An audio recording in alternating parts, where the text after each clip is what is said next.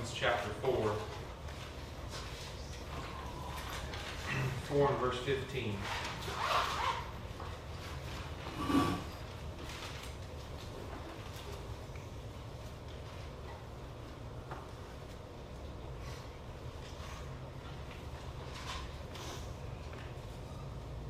It says, because the law worketh wrath, for where no law is, there is no transgression.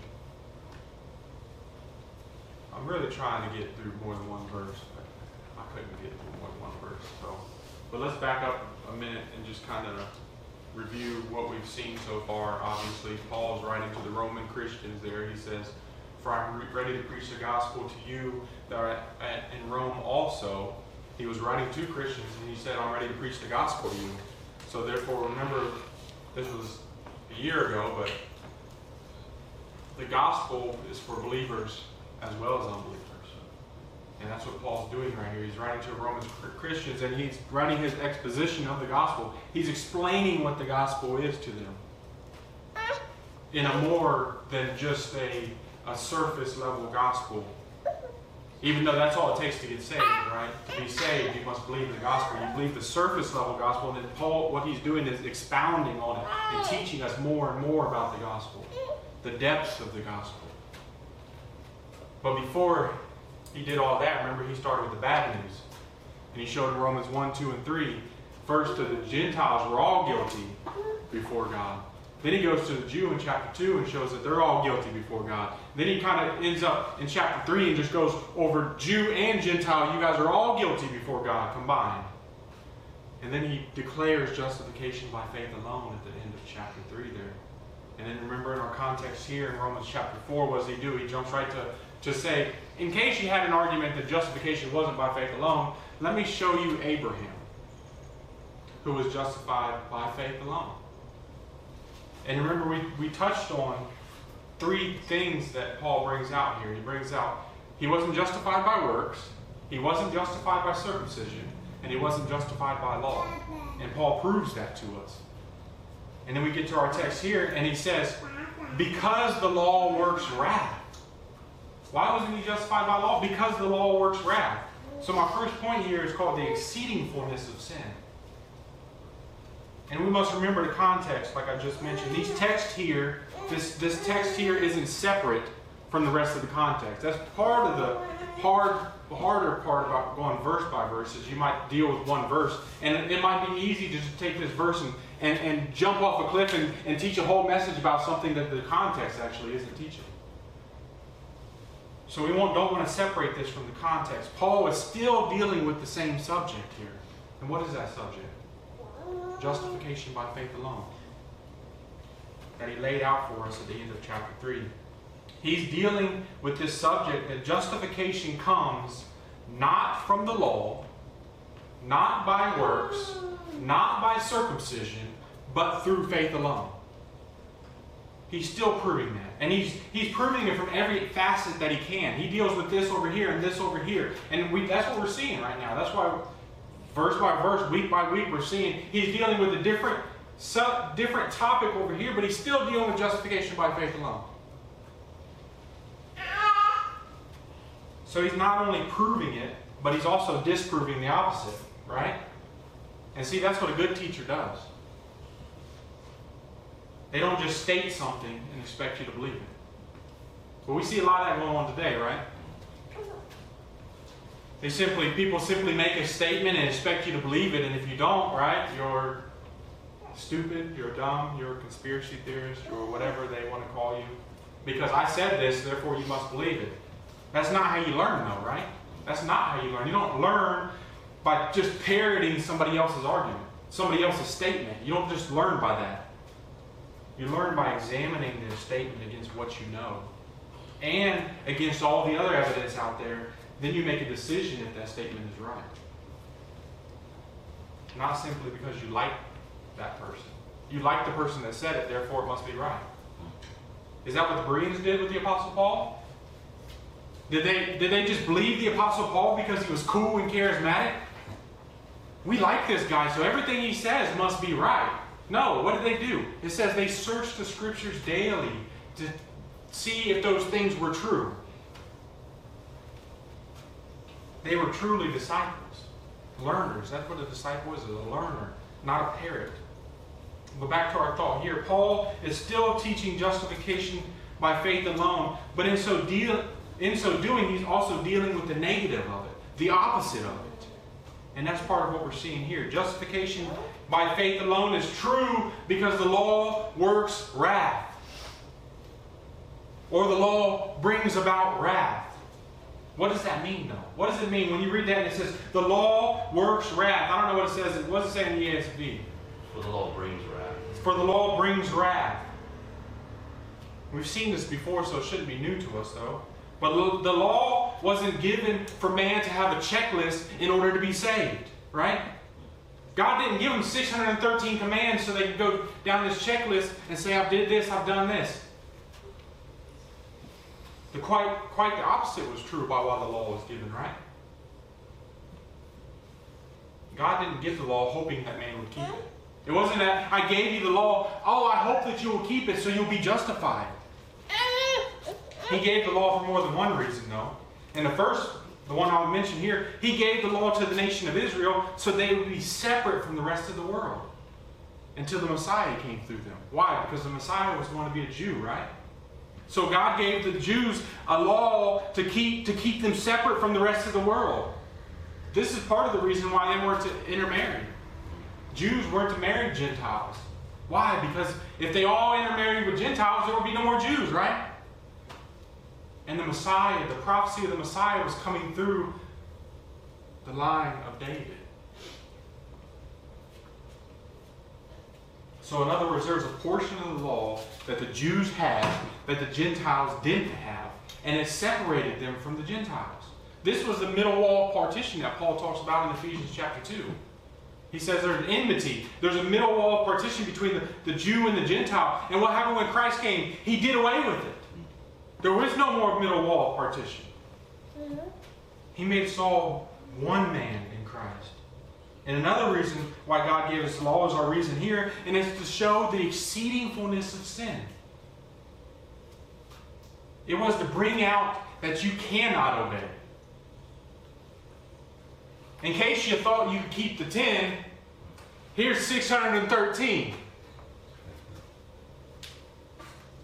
Even though you never kept the 10 in the first place, right? It was to show the exceeding fullness of sin. It was to bring out that you cannot obey. It was by law. Remember, we already dealt with this. It was by law that they had a knowledge of sin. Right? That was the law gave us the knowledge of sin. And it's not as though they thought they were innocent before God, before the law was written, right? I mean, did Cain think it was okay to kill his brother? He knew it was a sin. He knew it was a sin to kill his brother. Did Adam know it was a sin to eat from the tree? Oh, he knew it was a sin. But that was before the Mosaic law, wasn't it? But when that law came, it was to further define sin and give you a knowledge of it. And by knowing about it, do you think your thought was, okay, well, now I know this is sin, so I ought not to do it, right? Well, I didn't know this was sin before, but now that I know it's sin, I'm going to stop. That's not what we did, was it? That's not what we do today. It still isn't. When God's given us a law, do we say, oh, now I want to keep it? No. We break it. Our heart wants to break it, right? There's a picture I saw a long time ago on Facebook, and there's this like big long pipe going out into the ocean, and it said, stay off the pipe. There's a sign on the pipe that says, stay off the pipe, and there's 100 people standing on the pipe.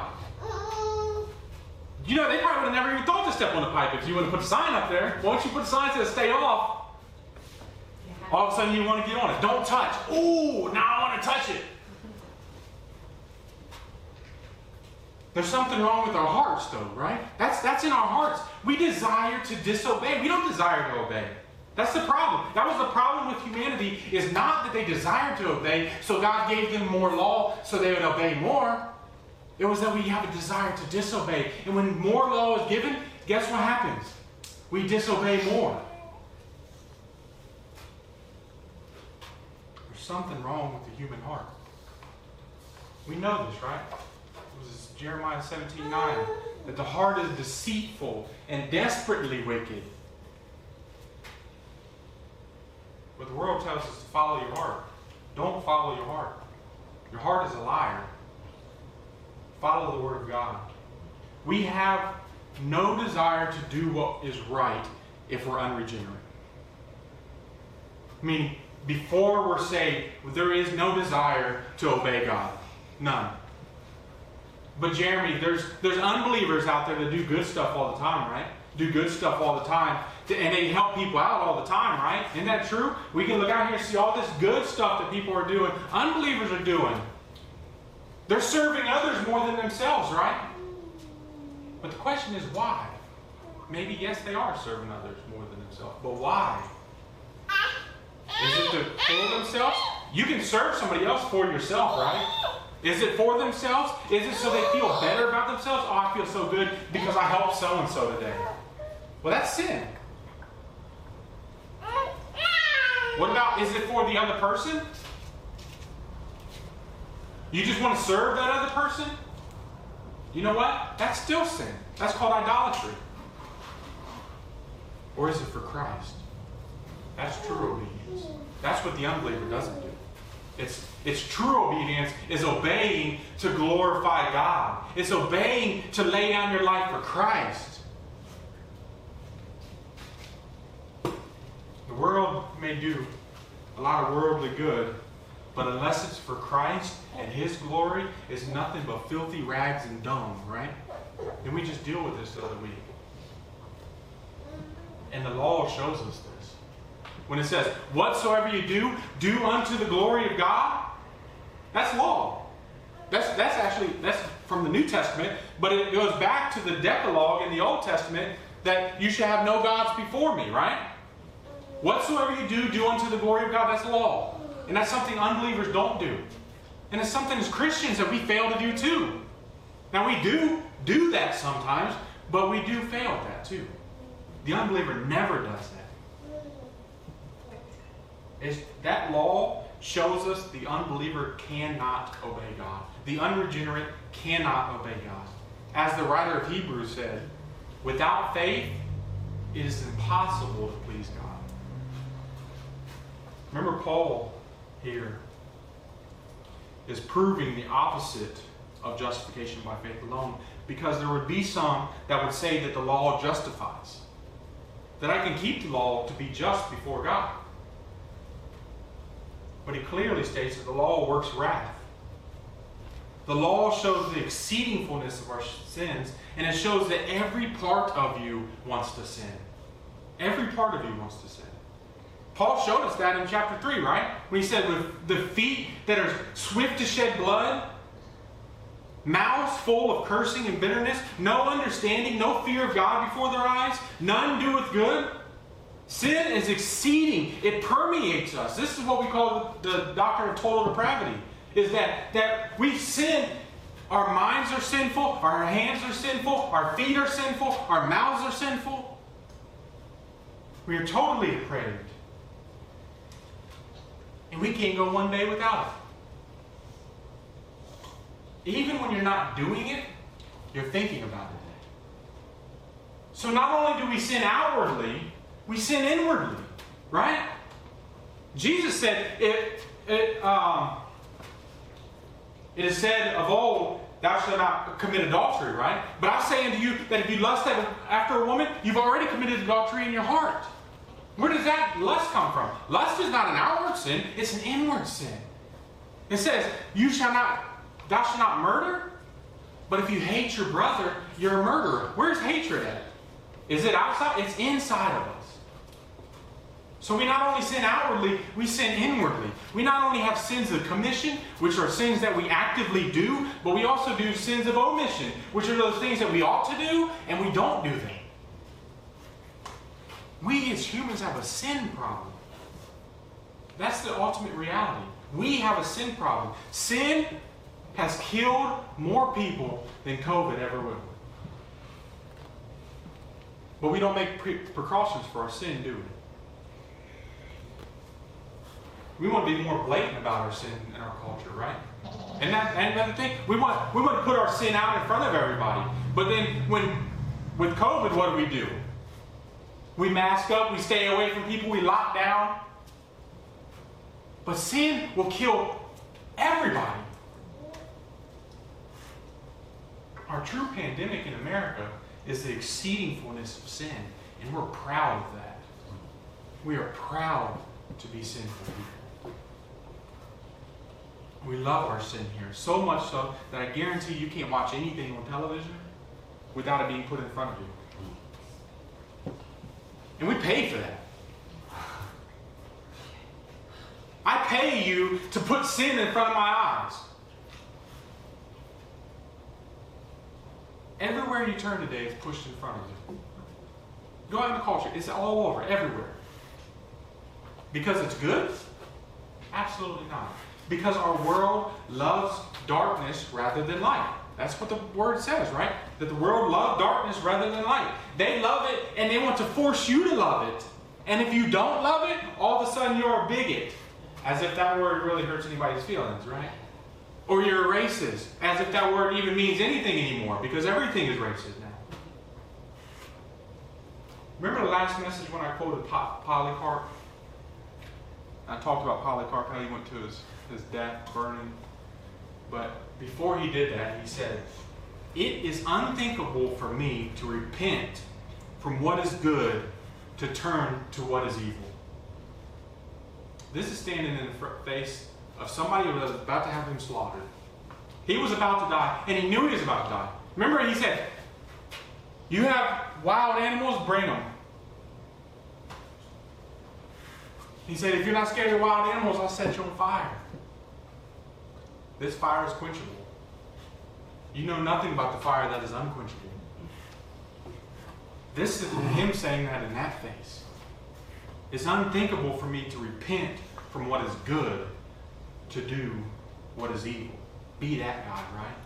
Don't be the guy that says that he's glad he's on the right side of history because the guy he voted for, who is for the murder of children and theft through inflation and taxation, right? You're on the right side of history. That's the wrong side of history. So the law doesn't justify, though, right?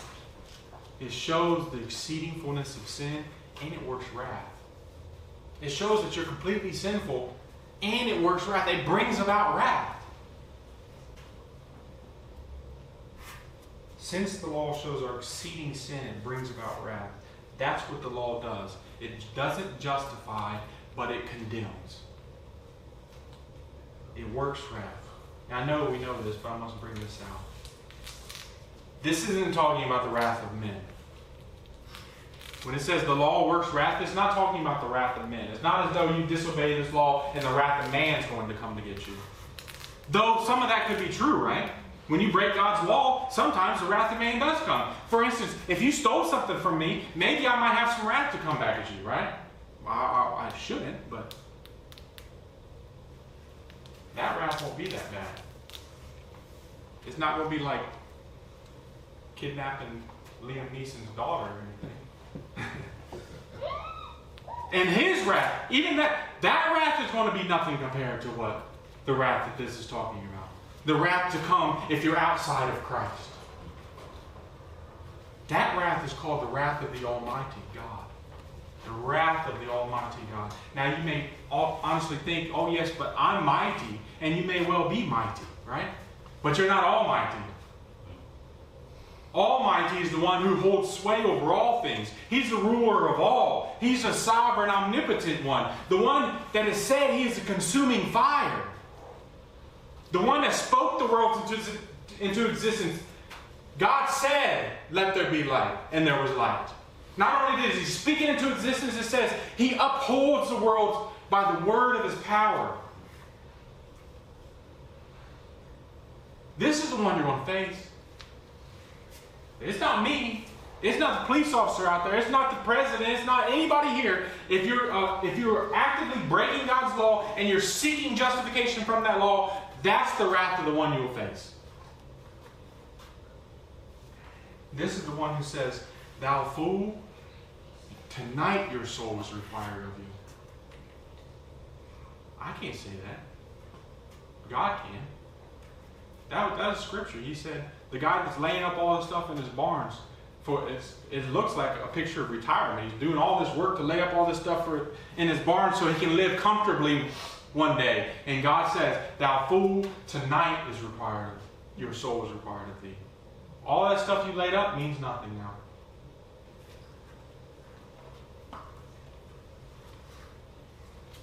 It's His wrath, and it's not a light wrath. It's not, as I mentioned to Jason yesterday, it's not a light affliction which is but for a moment. You know, that's our promise as Christians. We have a light affliction which is but for a moment, no matter what it is. It's a light affliction which is but for a moment. This wrath of God, it's a heavy, crushing weight that has no end. It's not for a moment. It has no end. It's a wrath that would crush you like you would crush an ant. The picture actually from, I think it's Revelation 19, where it says the wrath of the Almighty God, it speaks of it being a wine press. He's crushing, His wrath is crushing like a wine press, which isn't like it just comes down and crushes. It's a slow turning wrath that pushes down. That's His wrath. There's a quote, and I can't think of it exactly, but it said that the millstone of God's wrath, or God's justice, turns slowly, but it grinds it grinds exceedingly. So it's not as though it's a real quick thing. It happens slowly, but it deals with every single last sin.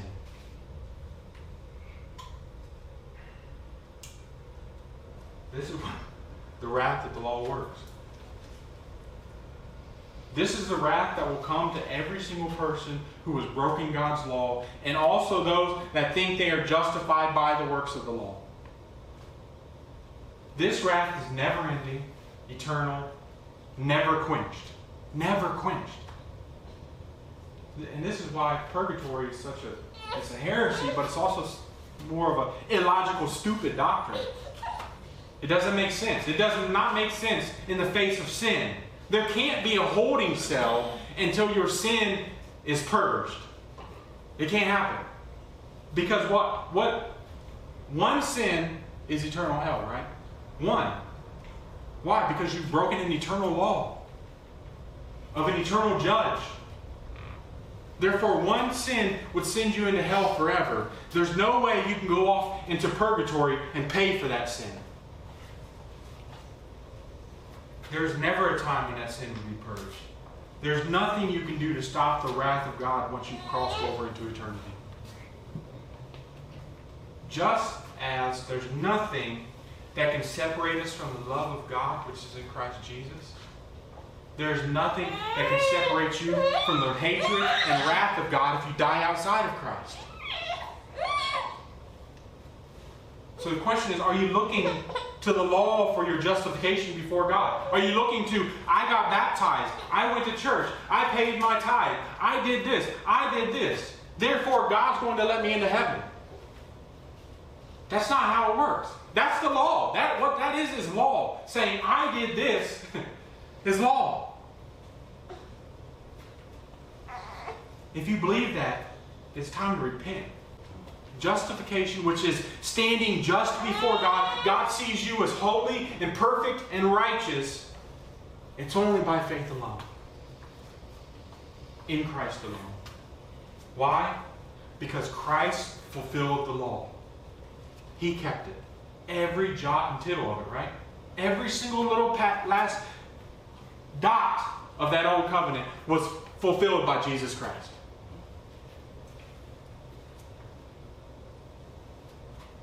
The same law that you broke every jot and tittle of. He fulfilled it. He kept it. You broke every single last bit of it. He said, well, no, I didn't. I said, well, let's look at the scriptures, because it says if you've kept the whole law yet offended in one point, you're guilty of all of it. You broke it all. Yet He kept it all. Then paid for the sins of His people in that Roman tree, right? Soaking up that wrath that the law works wrath. He soaked up that wrath. then rose from the grave, right? Defeating death. Do you believe that? If you believe anything that's said today, believe that. I want you to see something here too. It's not new, but it's needful. The law works wrath. Why? Because you broke it. And you break it. Christ didn't break it, but received the wrath of the Father as though he did. You see that? You broke the law. You deserve wrath. Christ didn't break the law, yet he received wrath. All the cursings, all the punishment, all the condemnation was placed on him on that cross, as he was crushed by his Father for his people. And that's what you deserve. That's what we deserve, right? We deserve all the cursings, all the punishment, all the condemnation. Yet he took all of it. There is no option A or B. The law demands wrath for you and me. That's it. Yet Christ stepped in and took it. He propitiated for it. Remember that? When we went over that? He propitiated means he took the wrath. He soaked it up. He soaked up the wrath like a sponge that was due to you. He appeased God. Why? There's a couple reasons. First, so that God would be glorified by displaying his love, mercy, and grace to a people. That's why did Christ die? Because so God the Father would be glorified by displaying his love, mercy, and grace to a people. That's not it, though. There's a second reason, too. There's more than that. The second reason, because he loves you. And I know in our Reformed world, we probably get sick of these churches only focused on that latter one, right? All they ever talk about is God loves you, God loves you, God does this for you, God does that for you. He loves you so much. He died so he could just, he couldn't live without you, right? As though everything God does, he does for you. You know what that's called?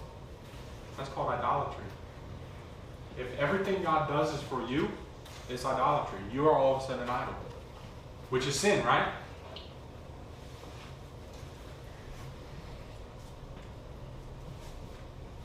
He does everything for his own glory.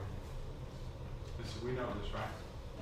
Everything God does is for his own glory. Even him displaying his love towards you in creating you and making atonement for you, it's for his glory first and foremost. However, let's not swing that pendulum all the way to the other side. Some modern day evangelicals want to swing it all the way to it's only love. God's love. That's all it's all about is love. Let's not swing that pendulum all the way to the other side and forget that God does love us. The scriptures clearly teach that, right? For God so loved the world that he gave his only begotten Son. How about, but God commended his love toward us. He commended his love toward us in that while we were yet sinners, Christ died for us. God does love you. And his love is not some fickle love like we're used to. We're used to this fickle love that you can fall in love with somebody one day and you're out of love with them the next day. You hear about people that get divorces and they said they fell out of love with one another. That's ridiculous, right? First, they probably weren't in love to begin with. The reason they probably got married is because the person loved themselves so much that they found somebody that pleased them. And when they stopped pleasing them, all of a sudden they're out of love. Right? But it's all about love for self. Also, love isn't just a feeling. Love is laying down your life for someone else, even when they aren't providing anything in return. When did God commend his love toward us? When we were lovely and worthy, or while we were yet sinners, Christ died for us. God commended his love toward us while we were yet sinners. Not when we were worthy, not when we were lovely. We were the exact opposite of that. We weren't worthy of love, yet God loved us. And that doesn't change by your actions either. God loves you just as much today as He did on the day that He saved you. Nothing's ever changed. That love has been steady the whole way. Has not changed for 1 second. Just think about this. God loves me just as much, even when I'm in the act of sinning, as He did from before the foundations of the world. His love's never changed.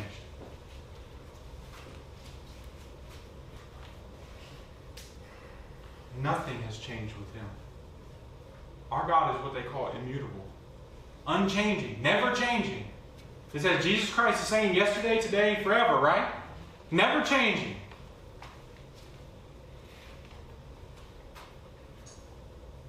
That was all more of a parenthesis about God's love for His elect. But the topic at hand, though, is that the law works wrath. And if you don't trust Christ today, you're in jeopardy of perishing forever under His wrath because you have broken His law. You are exceedingly sinful and rightfully deserve this wrath of God. The next point is the law means transgression. Our last phrase there in verse 15 said, because the law works wrath, for where there is no law, there is no transgression.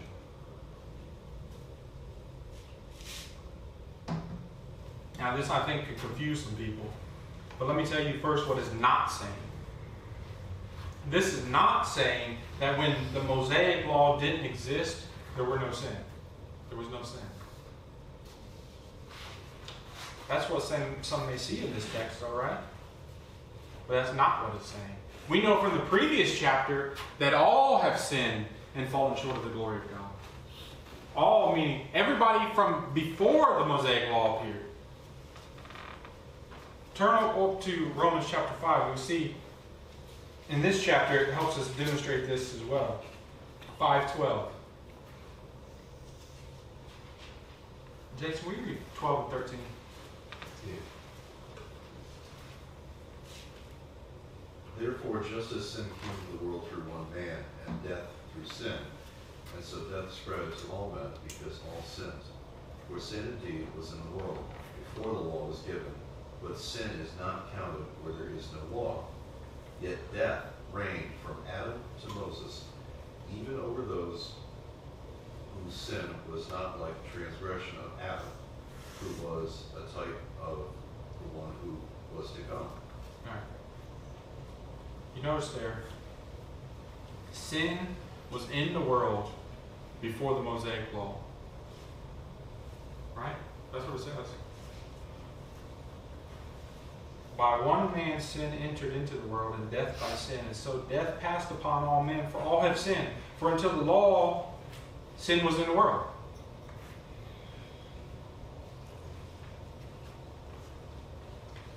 So there was sin in the world before the Mosaic law. Why? Because there was still law. Right? There was still law there. It just wasn't the written code yet. What our text is saying is that before that written law, there was sin, but it became transgression. Which are pretty much the same thing when we look at the New Testament. Transgression being that you knowingly violated God's written law, though. That's what it's saying. Transgression is spoken of as a line that you crossed.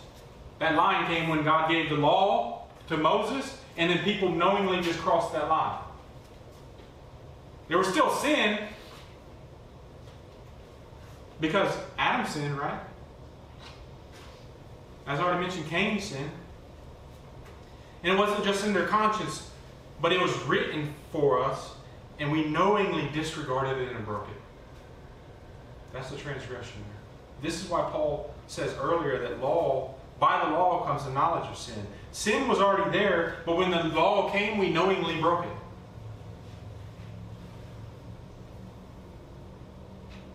Obviously, I can go through the whole list of Old Testament saints before the Mosaic law came and see their sins. Because God doesn't hide their sins from us, does He? He shows us their sins. But we don't have time for that. Look down to verse 20 in chapter 5 there.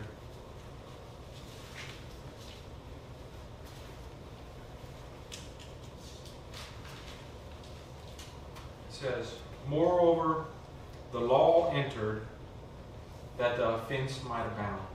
But where sin abounded, grace did much more abound. Will you read that in ESV? 5:20.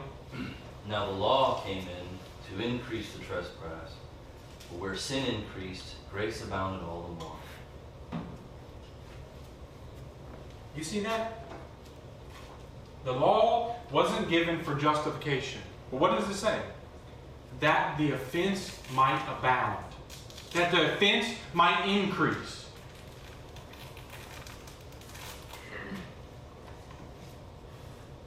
To show the exceeding fullness of sin. That's really what it is, right? The law came in to show the exceeding fullness of sin. That the sin would increase. The Mosaic law came about, made man's sin to abound, to increase. Why? Because there was more law. More law doesn't mean more obedience, does it? It means more disobedience. It's not to say that we shouldn't have a law at all, because we should. It says in, I think it's in Titus where it says, we've looked at it multiple times, it just leaves my head right now, where it says the law is good if used lawfully.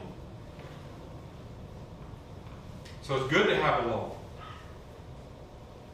You shouldn't be allowed to kill, right? You shouldn't be allowed to murder. But guess what? Murders happen every day, do they not? The law didn't stop it, did it? He gave a law that says thou shalt not murder. People still murder every single day. Is there a country on earth where it's okay to murder? Actually, there is. We live in it. We murder children by the tune of over 2,000 a day. Y'all think about that? Because they're not out of the womb yet. Over 2,000 a day. I was looking at all the statistics on that. I think it said 1 every 37 seconds or something like that. One child every 37 seconds is killed in our nation. That's just in America. And it's fine because we don't call them children, right? We call them zygotes. So now all of a sudden it's fine to murder. We just changed the definition of them. God gave us a law about that, though, didn't he? Did he not? It says in Genesis 9:6, whosoever sheds man's blood, by man shall his blood be shed. Then he tells us why. For the image of God made he man. God made us in his image. Therefore, you don't have a right to take the life of another. Even if it's inconvenient. It's more convenient not to have the responsibility of that child, though, right? So we disregard that. And unfortunately, a lot of these women end up regretting it. But it's done. It's too late when it's done. And we have a law. We do have a law against murder in the United States. And that's a good thing. We just choose not to enforce it for somebody that's still in the womb. Back to our point here now. The law doesn't equate to obedience. And more law does just the opposite. Why? Because we humans hate law. And our heart's desire is not to be obedient, but to be disobedient. The unregenerate heart hates obedience. That's what it says in Romans 8:7. It says the carnal mind cannot subject itself to the law of God. Can't. Not a chance. If you're unregenerate, you can't obey God. You don't even want to. So the law was not given for our justification before God, but to show that we'll keep sinning even in the face of law. And when more law is added, it just increases our sin and transgression. And by increasing sin and transgression, what does it also do? It increases wrath. With that said, I want to go to my last point here. It's the cup of sin. Turn with me to Matthew 23.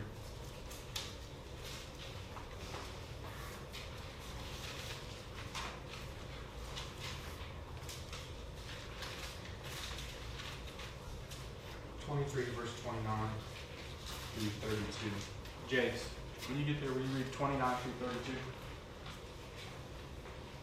Woe to you, scribes and Pharisees, hypocrites, for you build the tombs of prophets and decoro the monuments of righteousness, saying, if we have lived in the days of our fathers, we would not have been taken part with them in their shedding the blood of the prophets.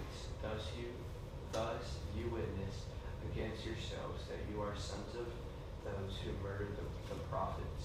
Philip, when he measures up our fathers. Y'all pick up what it's saying there? He's saying, woe to you, scribes and Pharisees. Your fathers killed the prophets, and y'all are doing the same thing. And if you were back there when they were alive, you would have done the same thing. You would have killed the prophets too.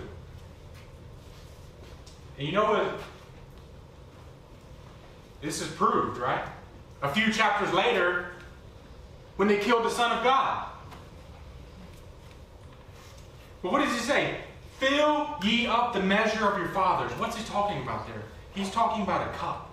This was a measure of sin. They were filling it up like a cup. They had this cup and they were filling it up with their sins. They had a cup of sin that they were to fill up. And when it was full, it was time to cut them off. That's what God's telling them.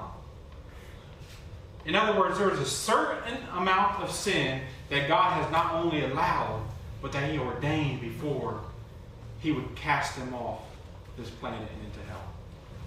There's a certain amount of sin given to you, and once you hit that sin, you're cast off into hell. Turn back to Genesis 15. We'll see another verse on this.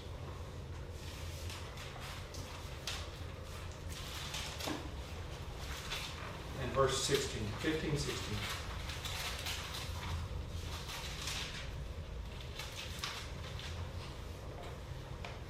It says, but in the fourth generation they shall come hither again, for the iniquity of the Amorites is not yet full.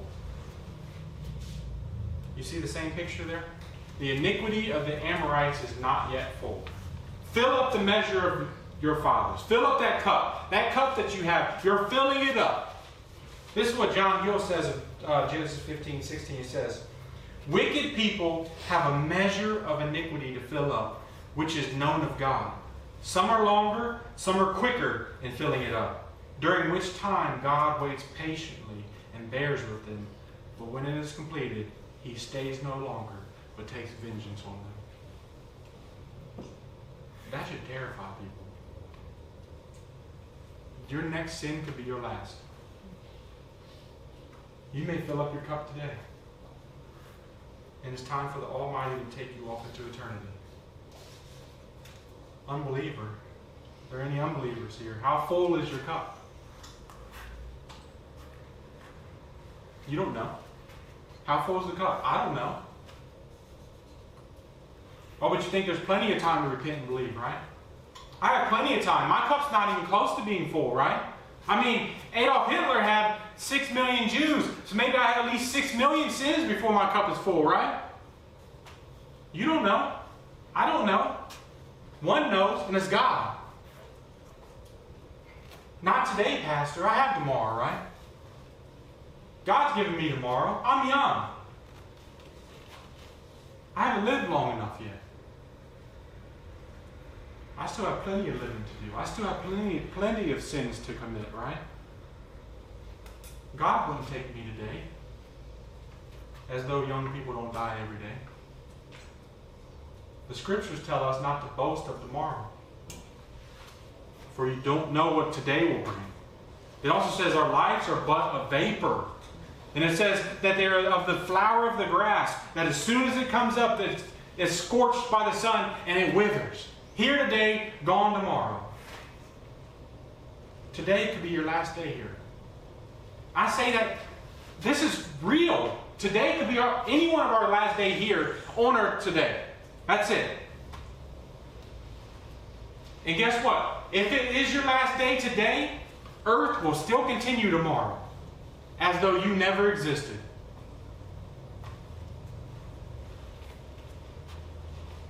It's time to repent and believe now, not tomorrow. While the gospel is being preached to you now. While your sins could be paid for. And while the Savior is calling you through me today, right now.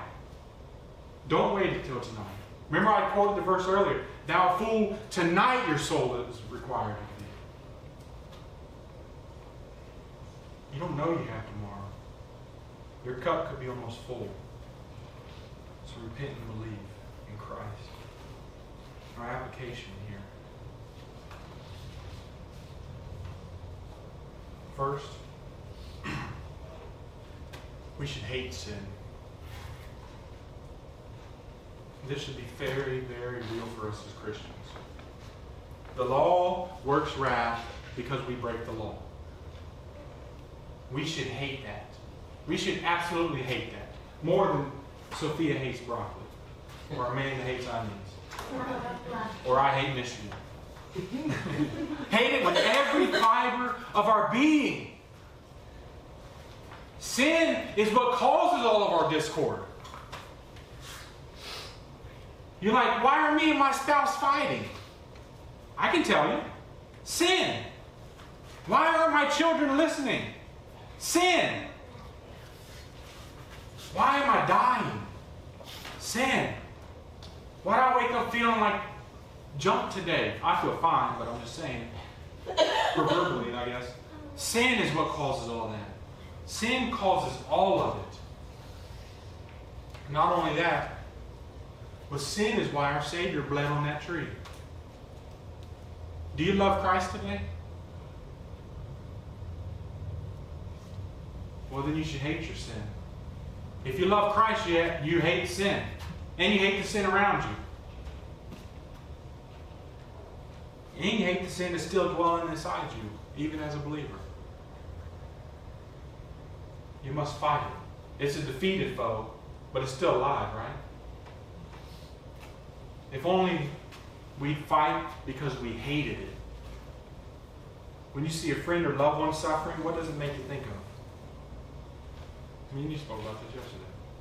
What does it make us think? When a friend or a loved one is suffering, does it make us think of sin in general? Maybe yes, maybe they have sin in their life. Why they have this suffering?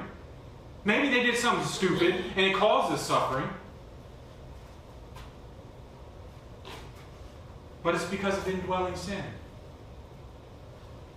It all stems from the sin of Adam and has passed unto us all, right? We already read the verse there in chapter 5, Romans chapter 5. You can't say you love righteousness and not hate sin. Let me add this as well. You should first hate your own sins worse than others. Or to put it this way, you should first cast out the beam out of your own eye before you go trying to remove a speck out of somebody else's eye. By saying this, though, I'm not trying to say that just because you commit a certain sin, you can't help a brother or sister out with that sin. It's that you're sitting back in judgment, judging this person, saying, I can't believe you did this, when you're doing the same thing. We can still come alongside and say, yes, I struggle with the same thing. This is what I've tried. What have you tried? How do I get rid of it? Did you get rid of it? How did you fight it? We're to come together in this fight. Y'all know this, right? Then why aren't we honest with one another about our sins? Oftentimes we act like we don't sin, right? We like to play that stained glass masquerade. That we come in here and everything's perfect, right? I don't struggle with that sin. I never struggle with that sin. That sin doesn't affect me. Oh, I'm perfect. None of us say that, but we like to act like it. The reality is, though, you may act like this, but you ain't fooling anybody. Because we all know. Because we all fight with the same sins. We all struggle with the same sins. We all fail and fall on our face and need somebody else to help us along and pick us up. So we should confess our sins to one another. That's the New Testament command. Take a drink real quick.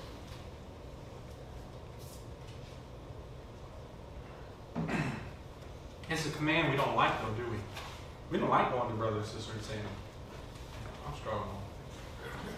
I failed this week. I failed doing this. I didn't do this. I didn't read the word. I wasn't in prayer. I've been thinking stupid thoughts all week.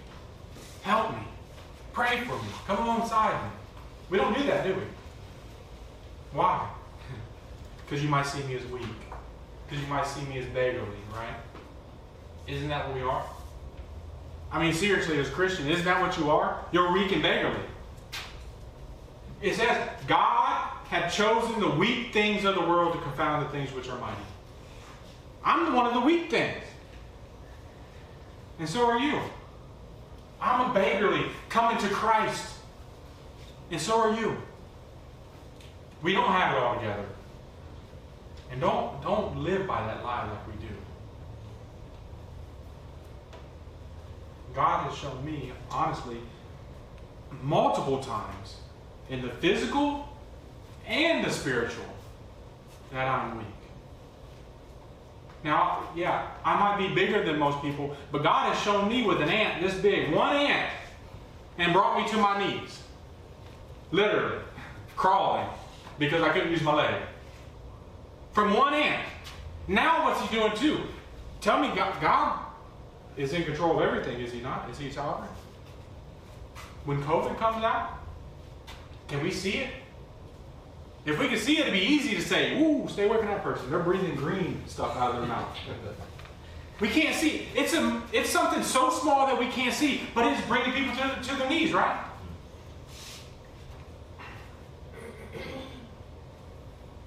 Guess what all that is a result of? Sin.